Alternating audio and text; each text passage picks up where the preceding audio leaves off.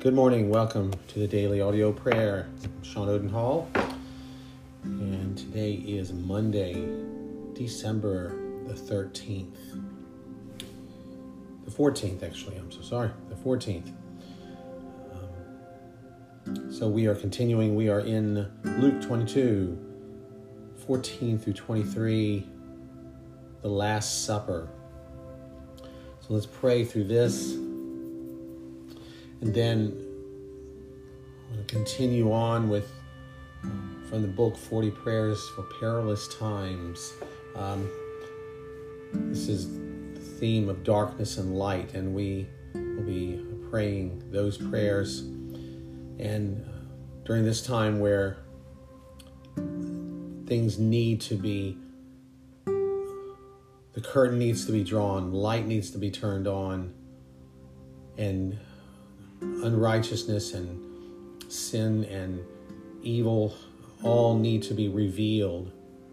Corruption and in every form needs to be revealed. And so we're going to be praying for that. But let's begin with the Last Supper. When the hour had come, he sat down with the 12 apostles. He said to them, I have earnestly desired to eat this Passover with you before I suffer. For I tell you, I will no longer by any means eat of it until it is fulfilled in God's kingdom. He received a cup, and when he had given thanks, he said, Take this, share it among yourselves. For I tell you, I will not drink it all again from the fruit of the vine until God's kingdom comes. And he took bread, and when he had given thanks, he broke it and gave it to them, saying, This is my body, which is given for you. Do this in remembrance of me.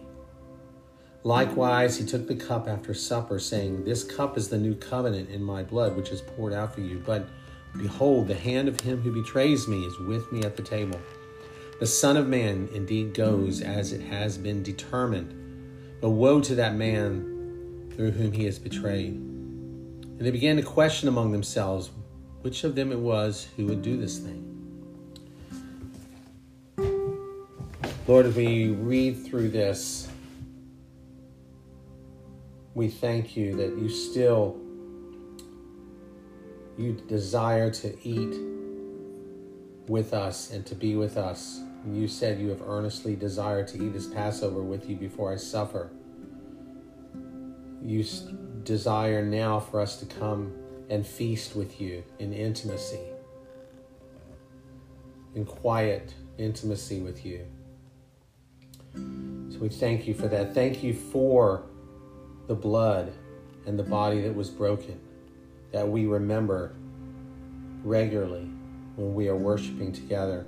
The blood, when we remember the blood and what it accomplished, that it was not just a one-time sacrifice, but your precious blood, Jesus, you gave for us to save us, to atone for our sins, to be the propitiation for our sins, both past and present and future sins. So we thank you for that. And we thank you for the bread that was broken, your body, that your body was broken, that you died. And now we take part in that as we think about how you gave up your life and died. Not only was your blood sufficient, but you died so that you could come back to life. And now you are with us now as our King and our Savior, alive forevermore and sitting at the right hand of your Father. We thank you, Lord, that you've given us these symbols so that we might constantly remember your work on the cross. Thank you for taking the punishment that we deserve so that we might live eternity with you. And you have taken our life and given us hope, not just hope in this life, but you have a home prepared for us when this life is finished. For that we are grateful, Lord. Lord, you are the light of the world. And you have said that we are the light. And that light cannot be hidden because we have the light of Christ in us. No one lights a lamp and puts it under a basket, but rather on a lampstand, and it gives light for all in the house.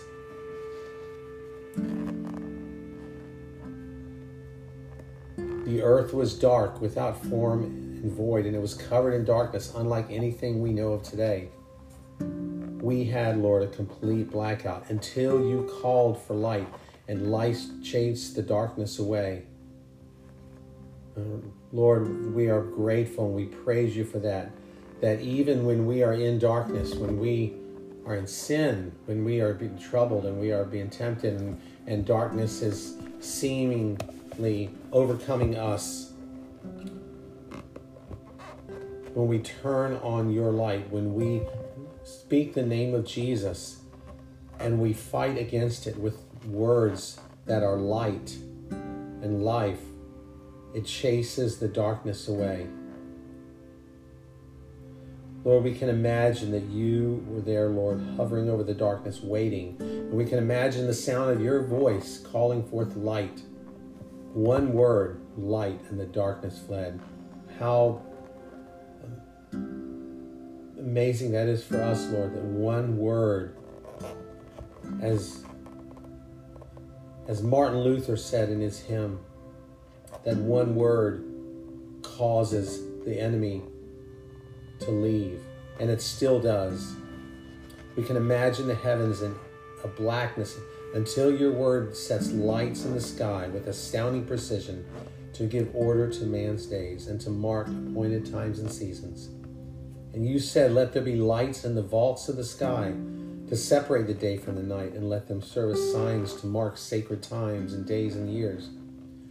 Lord, you gave the stars to be lights in the darkness and even signals to mark seasons. But now you call us out into the darkness to be light. You have called us out of darkness into your marvelous light, your marvelous, wonderful light. Oh Lord, reveal anything in us that is in darkness. Lord, pull the curtain on us, Lord, so that we would see our sin clearly, that we would see our depravity, Lord. When the darkness is like a thick blanket, like a night without stars or moonlight, we know you are there, waiting, hovering, until we do what we were created to do, to be your light. So today, Lord, we pray that you would help us be a light in the darkness. Give us courage to let your light shine within us. You, sweet Jesus, our Lord, are the light of the world. When you are lifted up, even now, the darkness will flee. And as the moon reflects the sun's light, we are to reflect your light. Thank you that we were created to shine. Lord, would you take away anything in our life that hinders your light in our life? Help us to be the light that you called us to be, especially in these perilous times. When you spoke to us in your word, you said, I am the light of the world. Whoever follows me will never walk in darkness, but he will have the light of life. So we pray, Lord, that we would follow you and purpose to not walk in darkness, Lord. We pray for those, Lord, particularly now in our country, Lord, and in this world that are walking in darkness, that need to be discovered, Lord, and revealed. In this country, we pray that those who are operating evil in the darkness would be revealed, Lord. And you would have mercy on them. Lord, we believe that there is coming a day very soon that you are going to do this, and many, many will be seen, and many will be brought in the forefront because of their darkness, because of their sin and evil. Lord, we pray that you would have mercy on them and save them. Save those authorities and leaders in our country and other countries that are purposely fighting against godly principles. We pray that you would stop them right now, Lord Jesus. We pray that you would let righteousness, let justice reveal itself, Lord, and reign in our country, Lord. Even now, no matter what it looks like, no matter what the courts say, and no matter what is being hid, Lord, would you reveal it? Would you open the doors, open the curtains, and Lord, give them mercy, and as you would plead with them to repent, Lord, we pray that they would. Oh Lord, may we as believers repent today, daily. Repent for our sin. For there is no one righteous, not one. We all have sinned and come short of the glory of God. So we confess our sin before you. Whatever it is, we confess it before you and ask that we would experience the feeling of freedom from guilt, freedom from that hanging over on top of us, Lord, the sin. Lord, we know and we are assured that we have been forgiven, and that we are not walking in darkness, but we are walking in light. We praise you for this, and we thank you for all that you're doing, Lord. You are good. Thank you, Jesus, for being the light to our life and to this world. Amen.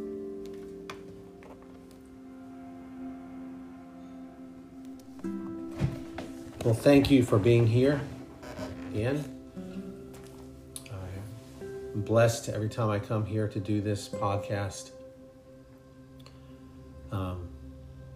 I am honored that so many have listened and joined me in prayer, and pray that you would have a day that is filled with light, and you would seek out light and shun the darkness. And we will see you tomorrow.